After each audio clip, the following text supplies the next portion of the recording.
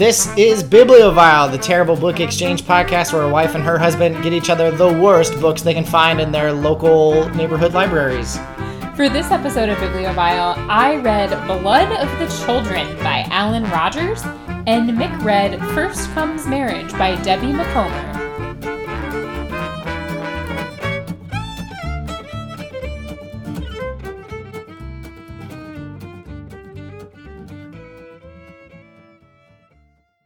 Welcome to Bibliophile, the terrible book exchange podcast. My name is Mick Dickinson. And I'm Susan Dickinson. And we are here to bring you another week of terrible, terrible books, this time with a little bit of a twist. In previous weeks, we went to public libraries or ordered books off of Amazon, but this time we did something a little bit different.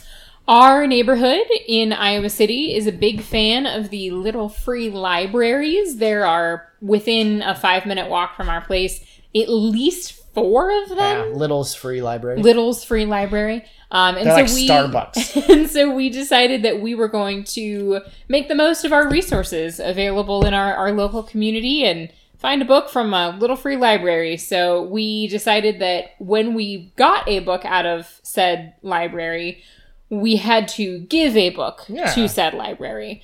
I gave a copy of a historical fiction book that I had received as a gift a few years ago that I do not plan to ever reread because it just wasn't that great, called The German Girl. And Mick, what book did you give back? I brought back former friend of the show, Ex-Heroes, that Susan had to read for the local free library. And Finn celebrated our stop at that local free library by taking a shit directly underneath it in some sort of metaphorical political stance. Well, that makes sense because the book that you got me out of the Little Free Library is absolute dog shit. It's like I had to give a book to get a book, and Finn had to give a shit to get shit out. And so combined, they make Blood of the Children. For sure. The Little's Free Library got the better end of the deal for sure, because even though Ex-Heroes is, not my favorite book, I'm not going to seek out the sequel, but Blood of the Children is trash. Straight trash? It is awful, Mick. This author, Alan Rogers, wants to be Stephen King real bad. And so he takes a Stephen King type plot and makes it just abominably fucked up. It is real bad. How many giant spiders? No giant spiders, but there is a lot of animal torture. Oh, yes, and aliens, too. That's hard to build off Well, they're aliens. There are aliens? Wait, that was a Stephen King's terrible endings joke. We'll get there. I was going to say, tell me more about this. We don't know that it's an alien, but there is a magical, omnipotent stone. So there's definitely the element of the supernatural in this. Like Stephen King. Mm-hmm. This book follows a 9-year-old boy named Jimmy. Typical 9-year-old boy name. Jimmy, his mom has an alcohol problem. And I don't think this author really understands how alcoholism works because his mom, her drinking problem leads her to the point of insanity. She has a complete mental breakdown. She kills their dog, Duke, and cuts up his body and spreads it all over the house and then cuts up Jimmy's face with a butcher knife. And that's in the prologue. That's just typical party boy behavior. It really is. So that happens before our story starts. What did I do last night? Yeah.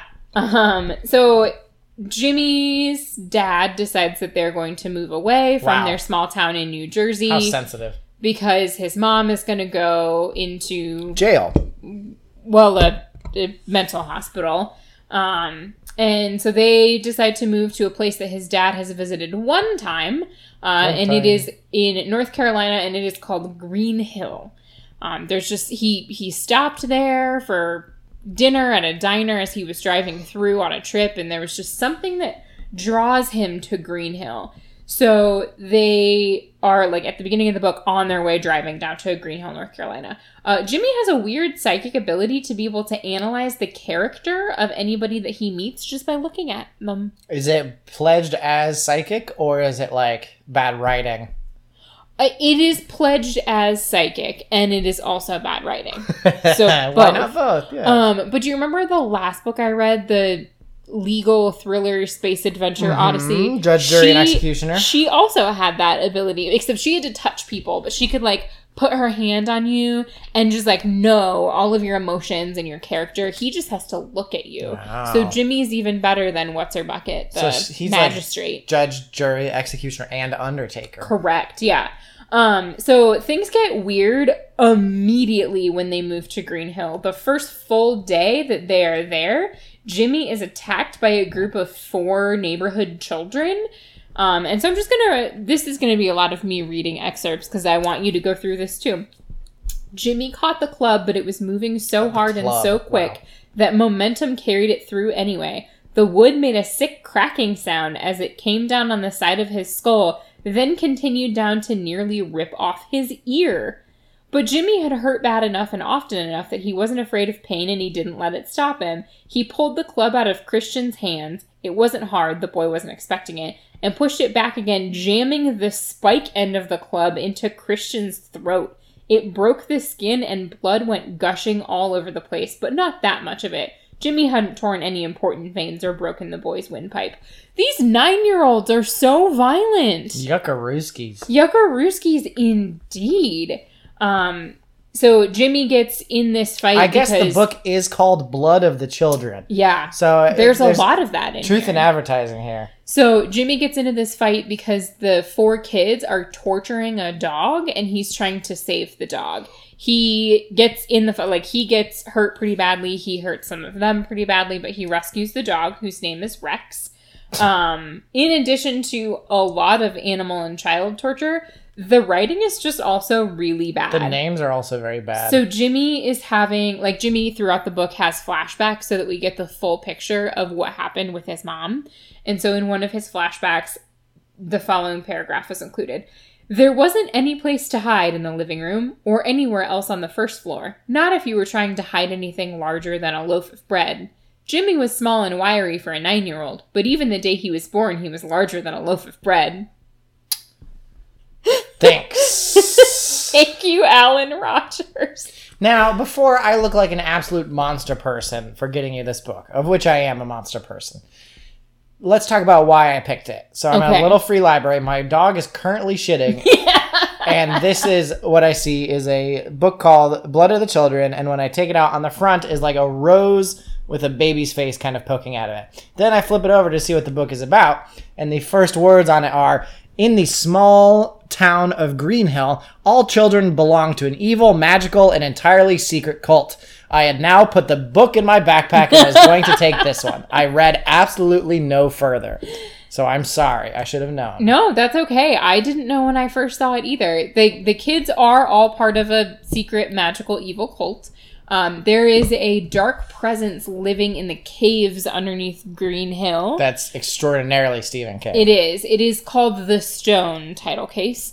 And the stone calls the children to it. So any child who hasn't yet hit puberty is like part of this cult. There's always a child who's the leader. And it basically, like, they do terrible, awful things. Because during that time of childhood, they get all of their evil out. And then by the time they hit puberty, they don't remember anything about their childhood. How convenient. And then they have no evil or, like, basically they have no anything left in them. So they are all just very polite and passive people who are not capable of anything, like, even remotely mean, any bad things at all, because they've gotten it all out of their system when they were little kids. So this is like, what if it was actually about the purge instead of the heroism of childhood? It was about the villainy of childhood. Yeah. You are not kidding about the Stephen King. No, it is sucking. It is very Stephen King. The dad is so confusing in this because they like move here. Your child has just undergone incredible trauma at the hands of his mother. You decide that the best thing to do is move, which okay. But then immediately after moving, like day one, your kid gets attacked by 4 neighborhood kids with bats, and you just don't really do anything. Like, he doesn't call the cops. He doesn't try to figure out who the kids are and contact their parents. He just, like, cleans Jimmy up, and that's it. Does Jimmy hear the stone? So that's the thing, is that Jimmy is not susceptible to the stone because Jimmy has already encountered greatest evil and it hasn't broken him. That's fucking... Gross. We're just playing Calvin Ball here. I don't know what that means. It's like Calvin Ball from Calvin and Hobbes. You just make up the rules as you go along. Like there aren't... Yeah, no, there are no rules. Just right, just no wrong. No rules, just wrong. In front chicken shack. Yeah, exactly. In front chicken shack. So I'm going to describe a few of the other children to you. Jan and Eileen Williams were having fun. Life was always fun for Jan and Eileen. The world was full of things that begged to hurt or break or be defaced. And nothing under the sun, if you were to ask the twins, could ever be as full of wonder and delight as destruction or the suffering of others. Cool. I tell you what, millennial parents, huh?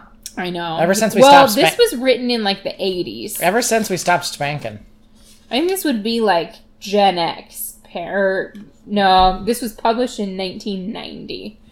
One of our main... Yeah, it is for sure. One of our main kid characters is Christian. Christian was thinking of murder. Sean had seen that yesterday afternoon when he looked at Christian in the eye. That was why he told him to stay the hell out of the caves. The stone wanted Jimmy Tompkins alive for a long while yet. And Sean knew that if Christian got anywhere near that boy, Jimmy Tompkins would die.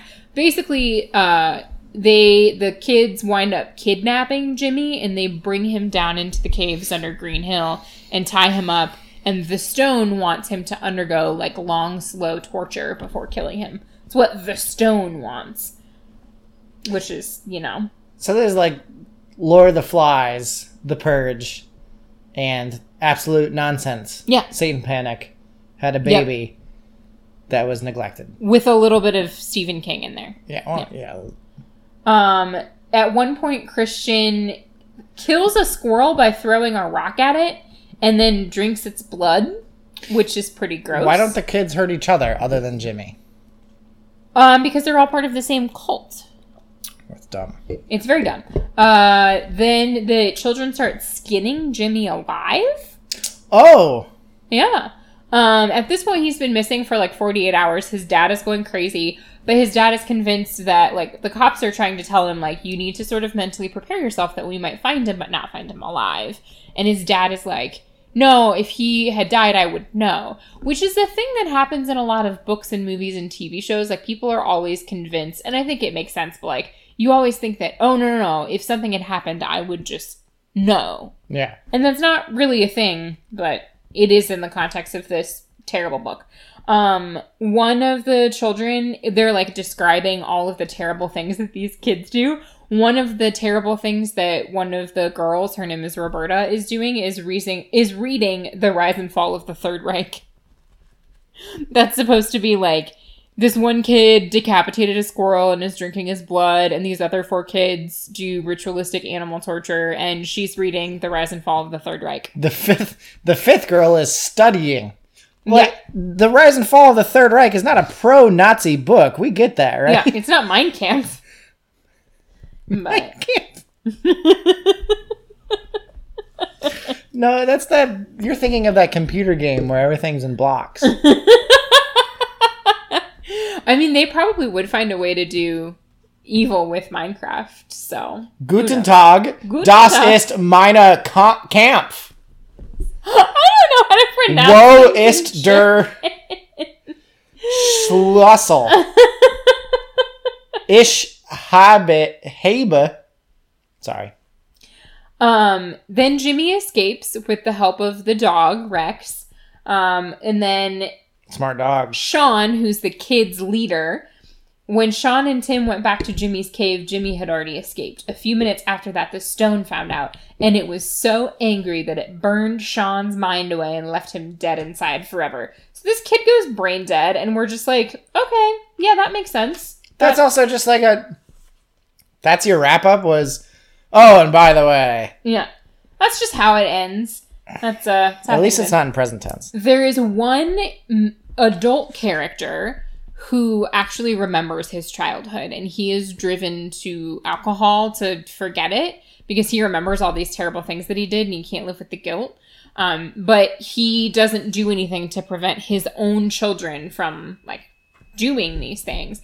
So his son, Timmy, tries to, like, tell his dad. Is this a Dick and Jane book? What's with these names? I think this was a very, like, 80s and 90s thing, is that it's always, like, Jimmy, Johnny, Timmy. That's like a 1957 thing. There's, like, 5 names that we just cycle through. There should well, by now it'd be Braden, Aiden, Caden, and Jaden. Jaden, yeah. But it sounds almost like a math book with a story problem where it's like Steve, Jimmy, Kyle, and Bobby. No, we need like that one ethnic name thrown in.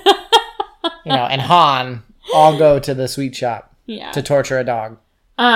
Timmy tries to tell his dad, but his dad is so drunk that he just decides to abuse his child instead of helping him.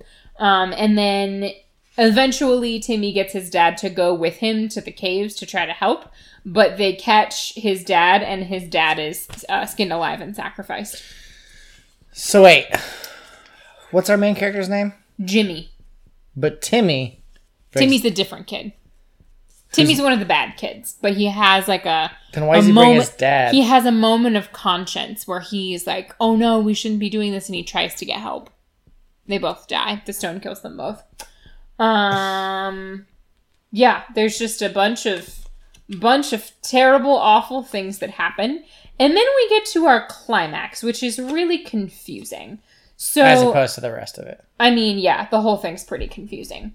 So the climax is basically all of the characters we've met so far, including the police, Jimmy's dad, Timmy's dad. They're all in the caves by the stone. All the kids are there, and we basically have our, like, big climactic battle scene. They kill Tim and his dad, then we... Oh, that was the other guy. Yeah, they kill Tim and his dad. Not our main character, but the other kid. And then the stone manifests itself as Jimmy's mom and tries to kill him. So, like, looks like his mom with the butcher knife that she used to kill the dog. And then all of a sudden he has a gun, but this is what ultimately kills the stone. Jimmy lowered the gun and set it on the ground beside him. As he did it, his hand brushed against the glass-hard flower in his pocket. He found a black flower that's made of glass. Like some sort of rose? Mm-hmm. He took the flower out and he looked at it, and when he looked up at his mother again, she was inches away from him, and the carving knife was coming down toward his neck. Still, Jimmy wasn't afraid, even though he probably should have been. He held the flower out to her to give it to her. "I love you, Mom," he said, and as her hands and knife swung toward him, the flower brushed against her wrist. When the flower touched her, the thing made out of flames that Jimmy thought was his mother burst into 100,000 filaments of light, and the stone, roiling in the crackling bonfire above him, screamed and shattered and died. And so that's it. It manifests as his mom, and he gives it a flower and says, "I love you, Mom," and then it's done, and that's it. So the moral of the story is apparently forgive and love people who do really awful things to you. Wow. Good moral. Powerful stuff. And then you have to imagine this scene, like, at least 2 people are dead. There's all of these horrible feral children everywhere. The cops are there. Jimmy has been, like, he's almost dead at this point because he's been tortured. And then the stone explodes, whatever. What I really wanted them to include was, like, what happens next? Yeah. What do they do with these kids? Well, I'm willing to bet in the rules of this book, they all went back to normal because the stone is gone. I mean, presumably, yeah. So we don't ever hear that, though, because we just hear, like, and then Jimmy woke up in the hospital 10 days later, and that was it. We get a little bit of... the Harry Potter ending. Yeah, we get a little bit of the Harry Potter kind of ending. The stone's death left the children in shock. The stone burned hot and hard. It set fire to the trees around it. The ones who survived the forest fire that night wasn't the stone in a cave? It was at the beginning, and then apparently the stone moved somehow. I did some heavy skimming at the end. The ones who survived the forest fire that night spent numb weeks recovering their senses, but they did recover them eventually. Someday they will grow up to be the people that their hearts and deeds make them to be. Not good necessarily, but not bad either. And then the adults of Green Hill remembered all of their childhood. Jimmy and his dad moved back to New Jersey, and the final thing is that he goes to see his mom in the hospital. Oh, fuck off. But the only good thing about this book is the dog named Rex. The dog named Rex is very good, and the dog named Rex survives. So you were going to divorce me if that dog died, you told me. Yeah, I was going to really, really struggle. If the dog had died, I would have stopped reading right there, and I would not have kept going. And I would have made you Google every single other book you ever figured out or picked out for me to figure out ahead of time if there was a dog and if it died. I can't handle that. I cannot handle that. I'm glad to hear that Rex survived. Do you want to hear some terrible news? Uh-oh. I looked up Alan Rogers to see like what gross shit I could find about him on the internet, because this doesn't seem like a healthy person. No. In 1987, his The Boy Who Came Back from the Dead tied for the Bram Stoker Award for Best Novelette, as in for horror. In 1990, his Blood of the Children was nominated for the Bram Stoker Award for Best First Novel. It's so awful. I'm happy to say it was only nominated and did not win, but... It's a very bad. Yeah. It's because it's scary. Ugh. And like the writing wasn't even good. Oh, yeah. Ever since I was a boy, I've been bigger than a loaf of bread.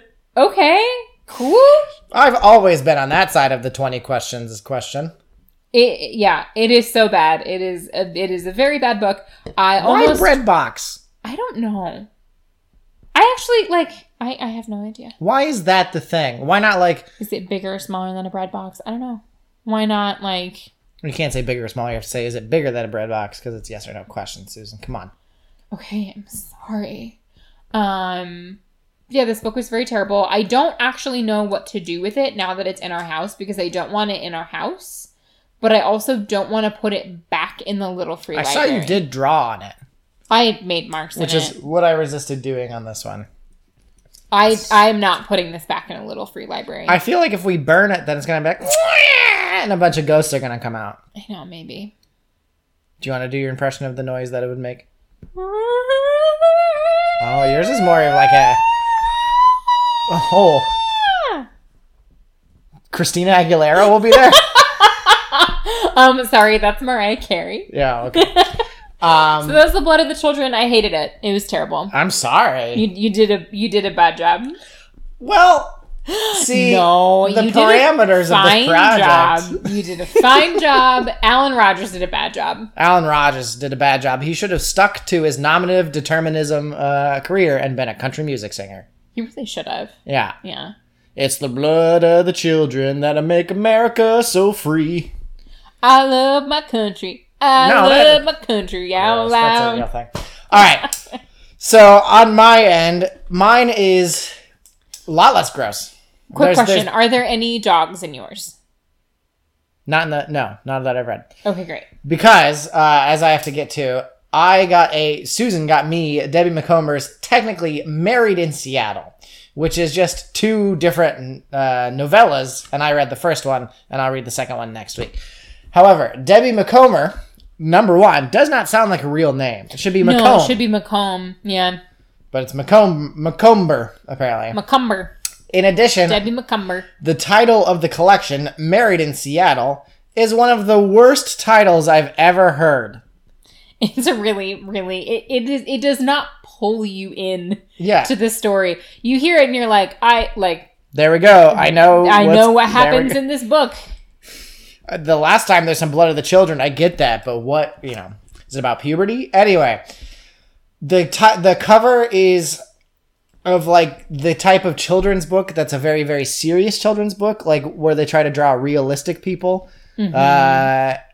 There's one about a lady who gets old and then eventually the son holds her. Did you ever read that one? Yes. The name of it is on the tip of my tongue. It's You'll Always Be My Baby, or I Love You This Much, or something like that. It looks like that. A serious children's book is the art style we get. And it's just of A shop with a single wedding dress in the window, and then just fucking buku ferns. So many ferns. So many ferns and a door. You would think that a wedding dress shop would... The lilies. The fern to dress ratio would skew a little bit more towards the dress side and like... I'm always measuring that F2D. I know, you know? right? Hashtag F2D is one of the most important things that you can get in your wedding dress. Anyway, so there's 2 novellas. I read the first one. The first one is called First Comes Marriage. And I was very happy to see that it was only 188 pages. I was very excited about that. But let me tell you, it took me longer to read these 188 pages because I do a very bad job at skimming bad books. I'm very bad at that. I have to get mad at every single pebble in my shoe. Whereas I had to protect my psyche. Yeah, yeah. This is why you made it through Midnight Sins and I didn't. Ooh. She has another book being advertised in here. Ugh. It's called Midnight Sons, S-O-N-S. Heck yes! Brides for Brothers and The Marriage Risk. Okay, that one's gonna have to happen soon. Midnight Suns is just too close not to get. Is too close. Listen, I'm working on my Medium post about this weird sort of whirlpool we're in where the same names keep coming up over and over again. Yours was gross and bad and nobody should ever read it. This book, nobody should ever read it, don't get me wrong. It wasn't bad. It wasn't the worst book I've ever read. It was one of the dumbest books I've ever read. And not in that cool Honey Badger kind of dumb where you're like, fuck yeah. This was like, what's your least favorite part of every rom-com?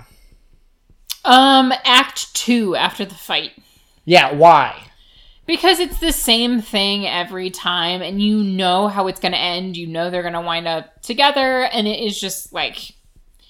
It's boring and predictable and irritating to me. Do you know why You've Got Mail is not only a good rom-com, but also has held up despite its like plot reliance on an outdated technology? Why is that? Because there is a reason, a motivation for Tom Hanks's character to not be forthcoming with Meg Ryan.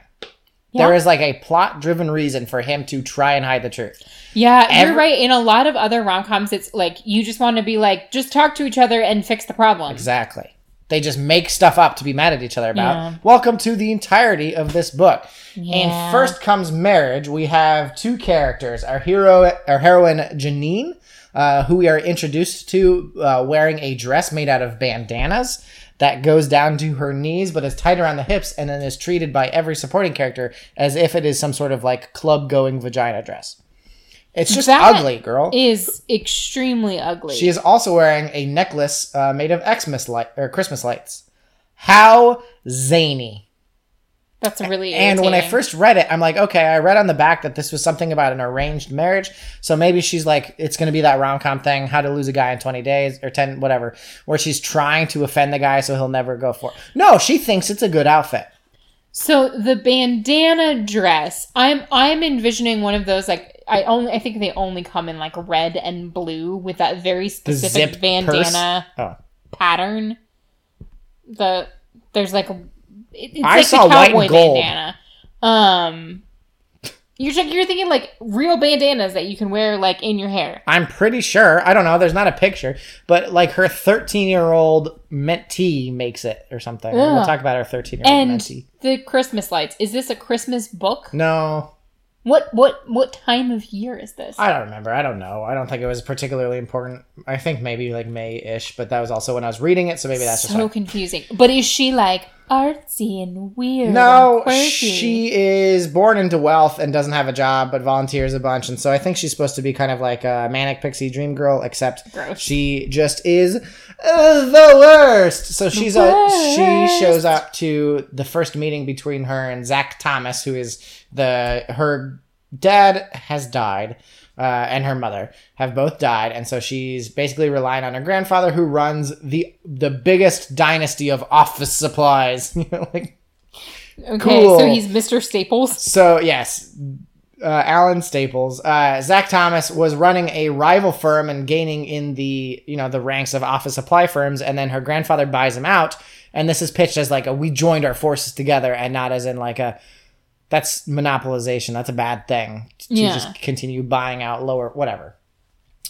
But anyway, Zach Thomas is the grandfather's protege and like business mentee, I suppose. Okay. And the grandfather thinks that they're going to be perfect for each other. And he's from the old country, I guess. And so believes that you're supposed to arrange a marriage between people, not rely on... I'll get into that later because the whole fucking plot of this book is stupid. But anyway, she comes wearing a dress made of bandanas and a necklace made of Christmas lights in this zany rom-com romance novella. What would the guy be wearing? I feel like he's either got to be like he either has to be in a suit because he's the businessman. Oh yeah, what kind of suit? Pinstriped. Yeah, not the design of it, but it's got to be well-tailored. Oh, good. So he's in a well-tailored suit. He is, quote, the very picture of a high-powered executive. Thanks. Okay, here's the thing. A lot of different guys with different jobs wear suits. And I think that whether or not you think that in a suit you look like a high-powered executive, you could just as easily look like a teenage boy at his great-grandmother's funeral in a suit that doesn't fit. Anybody who is wearing thinks that they look like an executive looks like they were on Wall Street in the 1980s and overdosed on cocaine. Like, it doesn't work anymore to think that a suit makes you... Whatever. So they meet and get this. They really don't like each other immediately. By all means, she said, forcing a smile. She stood and reached for her coat, watching Zach from the corner of her eye. He didn't like her. That realization had a peculiar effect on Janine. She felt disappointed and a little sad, despite the fact that she did not like him either. Zach hadn't said much, and actually there hadn't been time for a real conversation, but she'd sensed his attitude almost from the first. He thought of her as spoiled and frivolous, probably because he knew she didn't hold a responsible job and loved to travel. Part of her longed to explain there were good reasons, blah, blah, but from the looks he was sending her, it would be a waste of breath. Good, thanks. Way to just put everything into one paragraph. I was going to say, I feel like there's the whole idea of like show, don't tell. I think the author got that mixed up. Like, no, just tell. Tell everything. Tell everything straight up, right in the beginning. Yeah, she has, it is described as not this. It's described as to what it, I suppose, looked like when the idea was new. But she has a Karen haircut, the let me talk to your manager haircut, and thinks that it's so wild that boys won't understand it or like it. Now, it's like the most normie haircut ever. This would be a different thing if this book was in like the 1980s. Like that would be a pretty new hairstyle, I suppose. It was published in 2009, I believe, 2008 maybe. So like right at the height of this. Yeah, that's not exactly an edgy 2009, haircut. Yeah. Oh, I'm sorry. First Come Marriage was first written in 1991. That does change a little bit. Yeah. The collection was published in 2009. All right. Anyway, it's a Karen haircut. He is an executive. He joined the military. Any guess why, seeing as this is a bad rom-com book? Oh, probably because he has a troubled past or because he wanted to see the world. He has a troubled past. He's another kid who doesn't care if he lives or dies because of the abuse he had as a child. Self-proclaimed really fucked up. He's a very fucked up kid. He can't love, whatever. He volunteers for dangerous assignments, and that comes up a lot in these books. I don't think the military just allows you to go willy-nilly about what you do or do not do. They don't just send out an email that's like, hey guys, hey, do we have any volunteers for this mission? And then just like put together a group from who says sure. I need Bashar al-Assad assassinated. Who's up for it? Yeah. Come on, guys. I don't want to have to pick. This one? It's like how we take walk-in appointments at work. Someone just sends out an all-call and says, who wants this walk-in? And then someone volunteers to go to Afghanistan. So, I have a lot of bits about the book. Let's just get through the entire plot, I suppose, and then I'll get to my overall things about fiction like this. Her grandfather thinks they'd be good together. He tells them straight up, you're going to get married. So there you go. And they're both like, it's America in apparently the early 90s. That doesn't happen anymore. And he's like, well, with divorce rates the way they are, you can't say that this style of marriage is working where you fall in love first. And they're like, well, I can't really argue with that. Yeah, yes, you can. You fucking can. You absolutely can. It's like there is absolutely no effort to even begin to dismiss the points that the grandpa is bringing up. They're just like, no, but that's not how it's done. But everything you're saying is right, obviously. But no, there's 2 points I can make to this, and they're very good points. Number one, people wanted to get divorced but couldn't, and now they can. So the rising divorce rate is a positive because whatever. Secondly, if what you're saying is true and people can fall in love after they're married, why would divorce rates be so high? Yeah. That doesn't make any... Your point is totally invalid on... Blah, blah, blah, blah. Blah. So, both times they're like, I just can't fight him. He's so stubborn. I don't know what to say. Just fucking say no. And then because this is a rom-com book where they have to end up together, they're like, we should really, communicate about our strategy on tackling this. It's like, just don't talk or hang out together. But they'll like go out to dinner or like go out to lunch and be like, so what are we going to do about this? And then nothing You're going to tell him no and move on with your lives. Nothing is addressed, planned, or solved. They just go to lunch, fucking hate each other until everyone else in the restaurant looks at them, which they always do, because the woman cannot control anything about the way she speaks, thinks, or acts. She is totally out of control of her own actions. And then gets embarrassed, and when they get mad at each other, she's like, but I really did kind of like him. No, I didn't.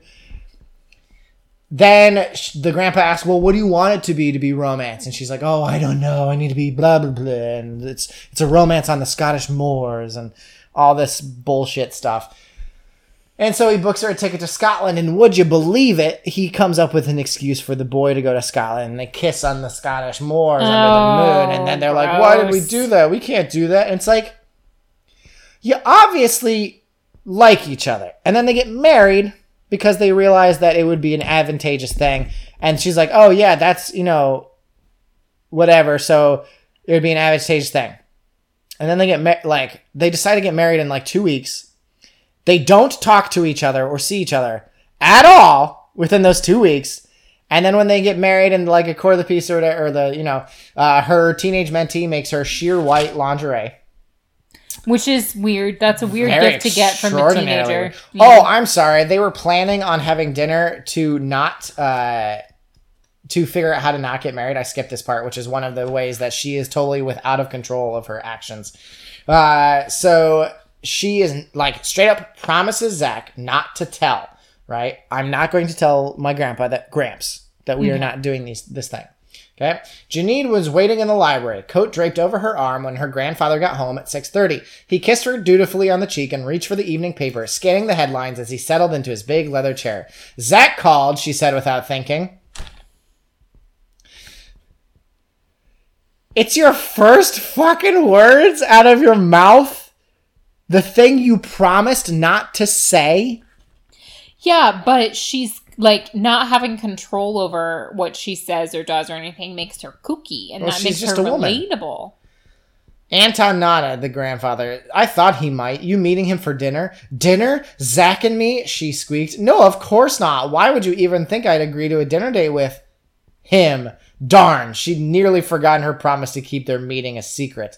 She detested lying to her grandfather, but there was no help for it. She would have had to lie if she had just never brought it up. I doubt that Gramps would have been like, "Do you hear from Zach today?" if she hadn't just blurted it out from nowhere. No kidding.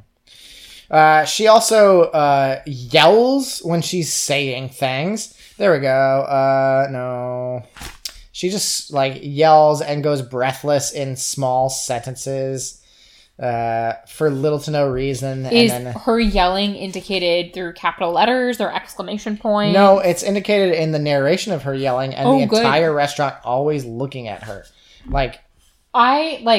No one would ever go to lunch with her again if she did that. If I was with a friend and they caused such a scene that everyone else in the restaurant was staring at us, I would never go out in public with them. Yeah. She is the worst woman in fiction I've ever read. Remember how Charlie from the Badger book was one of the best? She's the worst because she'll be like, I'm furious. And then everybody else will be like, why are you furious? Yeah. And she'll be like, please tell me why you're furious. I really love it when people don't articulate their emotions or their needs or their motivations for doing anything. That makes for really good literature. When they're sitting at a picnic table on the pier and they agree to get married without any fanfare and because the book was called First Comes Marriage, so I guess they have to get married. This is the ultimate in saying things to drive a plot instead of it for any actual reason. It's like, yeah, we'll get your grandfather off our back, and it's good for us, and whatever, and we're gonna have to work together anyway, which is a terrible fucking reason, but that's why it's said. And then she gets furious when he's like, yeah, we're married, coolio. Now that we're married, it's like, you agreed to this whole thing. Also, we better get married because we're going to have to work together is the worst justification of all time. Yeah. Showing just like the depth of her intellect here. She's talking to Pam, 13 years old, who later makes her the sheer sexy white baby doll pajamas. I don't know if I like boys or not, 13-year-old Pam Hudson admitted over a cheeseburger and french fries. They can be so dumb. It had been a week since Janine's dinner with Zach, this is before they get married, and she was surprised that the teenager's assessment of the opposite sex could so closely match her own. They can be so dumb was your adult reasoning towards the opposite gender? Wow, what incisive analysis. I mean, from a 13-year-old, that makes sense. Not really. They can be so dumb as like a 6-year-old. But like, for a grown woman to be like, yeah, that's my philosophy towards men too. Like, maybe be a little bit more well thought out in your pronouncements when you're in your 20s or 30s or however old. Yeah, I have the marriage thing here. Sorry, I should have. Her heart melted at the question is, Janine, can I make you happy? Her heart melted at the way he said it, at the simplicity and sincerity of the words. What about you? She asked, not answering the question. Will you be content to being married to me? The apprehension in his face eased. I think so. We'll be good for each other. This isn't any grand passion, but I'm fond of you and you're fond of me. Fond, Janine repeated, breaking away. What's wrong with that word? I hate that word, Janine said through gritted teeth. You just brought up content. Then why are they getting married? If he openly is like, it's not any grand passion, but I guess it's fine. Like, that's your romance book ending? They are introduced as Mr. and Mrs. Zach Thomas at their wedding. Gross. I hate that. Baffled by Zach's odd behavior, Janine set aside her glass of champagne and stood up so abruptly that the water sloshed over the edge of the tub, the hot tub. She's wearing a bathing suit. They don't bang for 2 weeks. You don't need to say it, she muttered, climbing out and grabbing her towel. Say what? You warned me before the wedding, so I walked into this with my eyes wide open. Well, you needn't worry. I got the message the minute we arrived at the house. What message is that? Never mind. Again, more not telling him why she's mad. Against her better judgment, he says, I want you to tell me. Against her better judgment, she pointed a quaking finger at the front door. You went out of your way to tell me how fond of me you were and there wasn't going to be any grand passion. Great, perfect, I agree to those terms. That's all fine with me, but what? He says. Mutely, she shook her head. Say words out loud. He sighed. Oh, great, we're fighting. I suppose you're going to ask for a divorce and make this the shortest marriage in Washington state history. Janine paled. Divorce was such an ugly word, and it struck her as viciously as a slap. No, it didn't. Despite her efforts, scalding tears spilled down her cheeks. With as much dignity as she could muster, which admittedly wasn't a lot, Janine went back inside, leaving a wet trail in her wake. From tears or from the hot tub? From the hot tub. Hey, let's get married for reasons. Okay. Didn't we get married for not that reason? No, we did. How dare you? I'm not going to tell you why you're... Oh, God, I hate it so much. Well, I just don't... Like, I understand. You have told me the reasons that were presented in the book, but they're not good reasons, so I just don't understand why they got married. They begin to hit it off at this beach house he owns, and he decides he's going to cook her dinner. They begin to, like, pick up their whatever... actually liking each other. And he's in the kitchen for like hours, it's kind of pitched as. Good grief, what's that? She asked in dismay. Dinner. He has a tin can with a pair of tongs. The only real cooking I ever did was while I belonged to the Boy Scouts. As though he was presenting lobster bisque, he set the steaming can down in front of her. Janine leaned forward almost at phrase to examine its contents. Barbecued beans with sliced hot dogs, he said proudly. The beans were actually quite appetizing, though. Then he brings out Dessert. A concoction consisting of graham crackers covered with melted chocolate and marshmallows. He'd warm them in the oven and serve them on a cookie sheet. Janine ate 4 of what Zach called, quote, s'mores.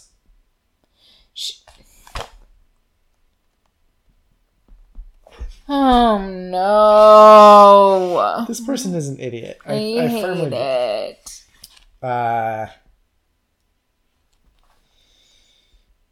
Was there a sex scene? No, passes over the sex scene. That's too, proletariat for these. So people. this was just supposed to be a romance. Yeah. This is the least romantic storyline I've ever heard of in my life. Janine lowered her head. Excuse me, she managed. She was brushing her teeth, but it was difficult to speak with a toothbrush poking out of her mouth.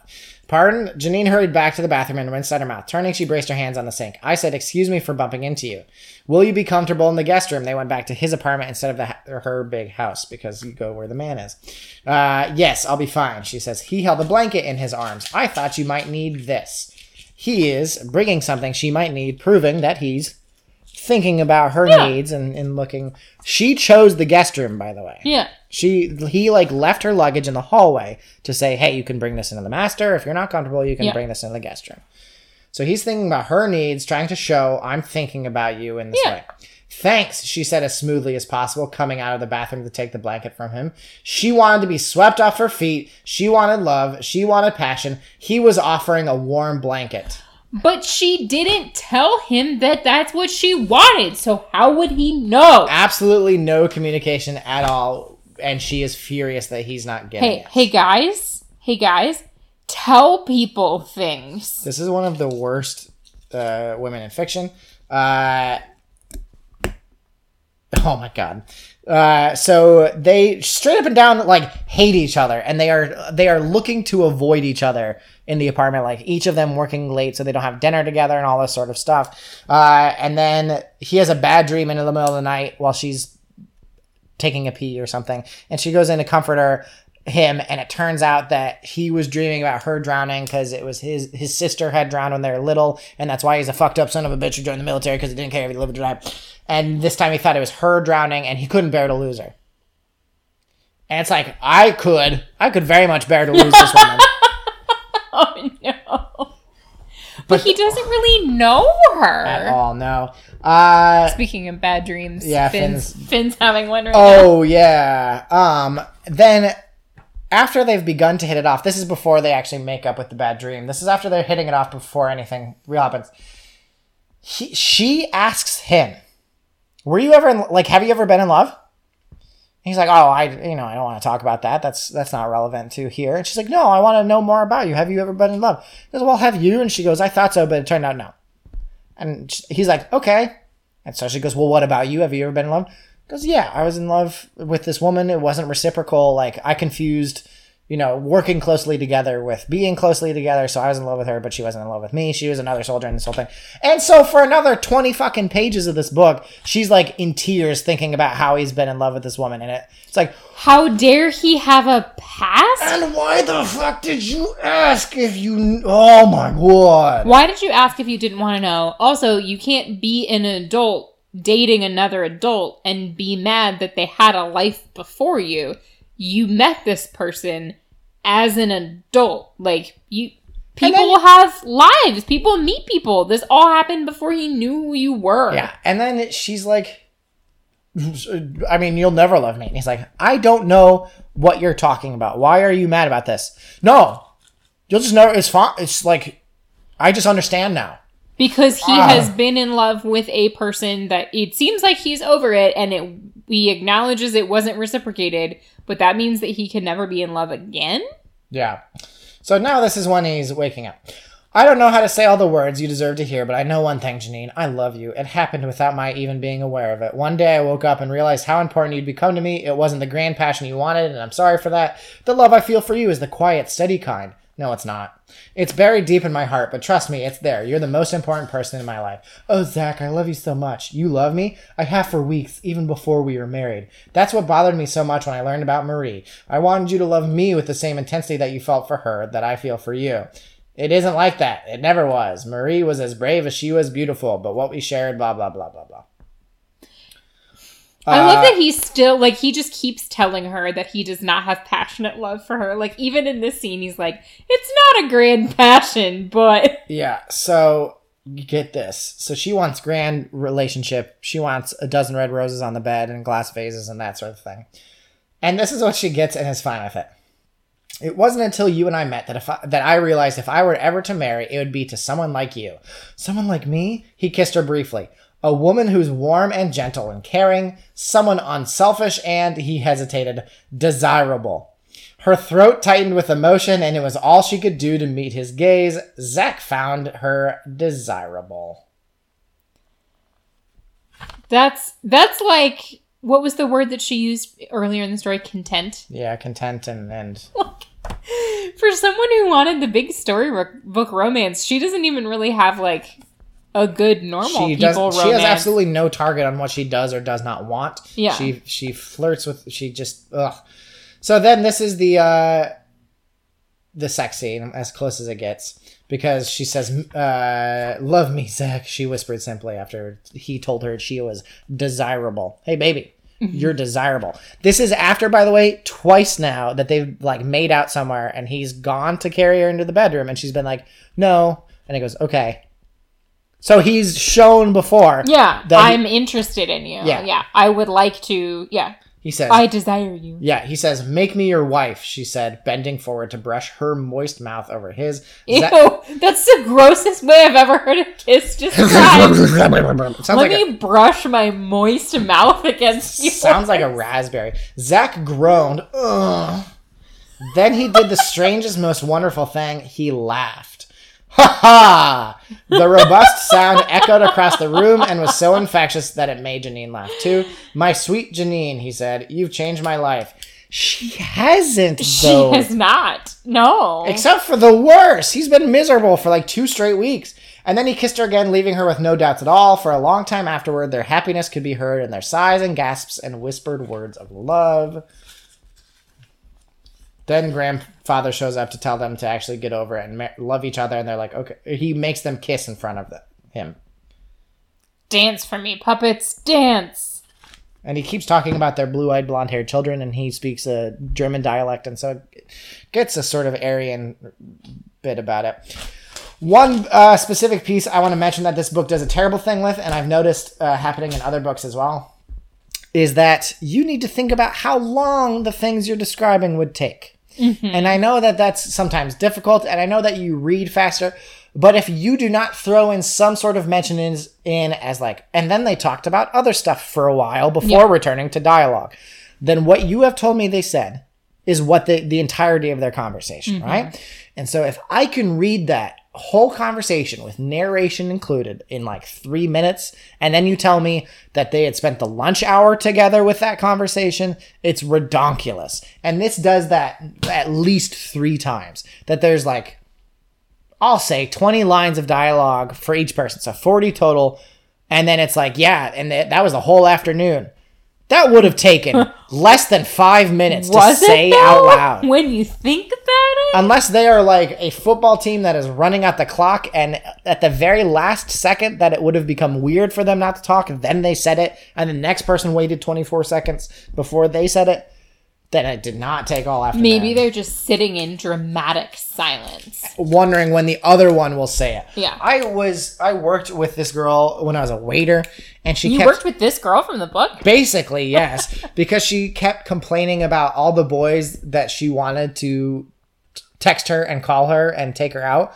And I'd be like, tell them that. Yeah, like you can text go both ways. You don't have to say like, do you want to get a drink? You can just be like, hey, I'm having a party. Come over. Yeah. Or you looked really good in that shirt today. She'd be like, no. Then what the fuck do you want them to do? Yeah. You want to be shown interest with no interest shown in you is absolutely redonkulous. It's stupid. Communicate, people. Yep. Talk to each other, man. It's the ultimate and sounds harder than it is to do.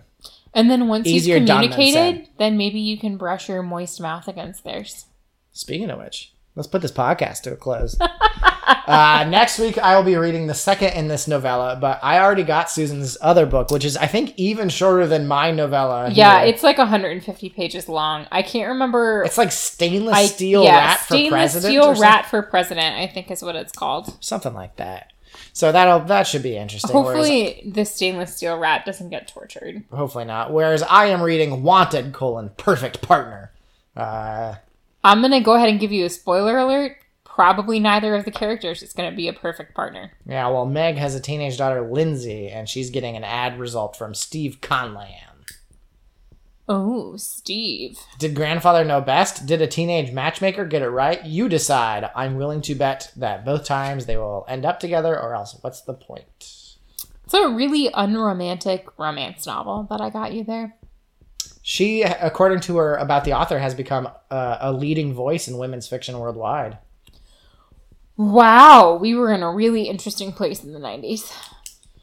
That's why Sex and the City, although it's terrible, was very important, because it was like, here's a show that is actually about women, even though it was written by a man. But, you know. And it's very unrealistic. Well, they're just rich. Yeah, well, fair. All right, that is going to do it for this week. My name has been and will be, and I suppose is, Mick Dickinson. You can find me on Twitter at DickieMa. I am Susan Dickinson. You can find me on Twitter at SusanJ. That's S with 3 U's, SANJ. And the intro music to our podcast is Babe of the Night by the band Elixir off of their album Rampant. Good night. Night, Michelle.